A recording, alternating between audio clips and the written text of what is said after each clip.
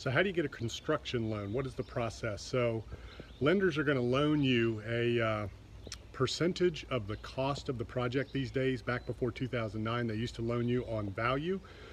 So that was a really attractive way, easy way to get into these deals. But now they loan you on a percentage of the actual cost of the land and the construction, or the appraised value, whichever is lower. So that's the key. If it comes in lower than what it costs you, they're going to loan you a percentage of that.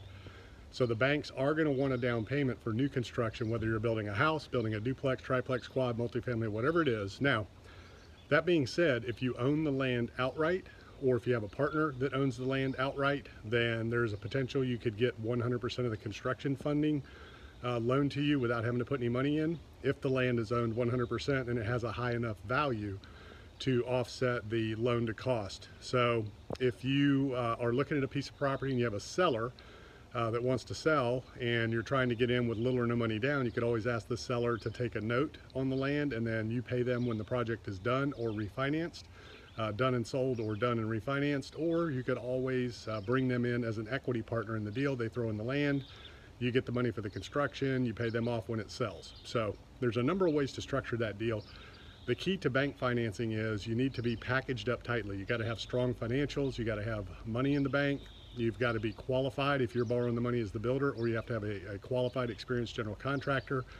You got to have a complete financial package put together with your tax returns, balance sheet, showing all your assets and liabilities, net worth. You got to have cash. They're going to want to see cash reserves, and they're probably going to want you to put money on deposit with them. Banks are all about the deposit relationships, so a lot of times they will make that a condition of loaning you money. They want you to put money in their bank. Nothing wrong with that. That's just the way it rolls and the way they roll. Now, every bank is different. They all have different appetites, meaning some banks like to loan on construction and speculative development. Some banks do not.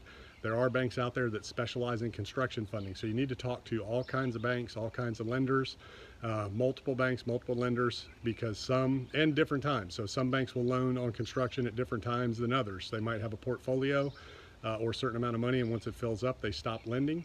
So you always have to shop it around, and you never know during any economic cycle or climate what the banks are thinking, what their balance sheet looks like, and what they're willing to do. So don't give up, keep at it, shop several, but make sure you're packaged correctly. The deal needs to be packaged, complete plan, specs, site plan, permits, if you have them, contracts from your builder, including you if it's your building company.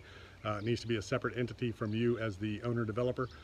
So you need to have it all packaged up tightly, the project packaged up tightly, all your numbers together, plans, specs, complete cost outline, detailed, and go in there looking like a pro. So it's not hard to get the money, it's just a process, and you got to find the right lender. So that is construction funding. If you have any questions, leave them in the comments. I'm happy to make videos to answer your questions and address topics.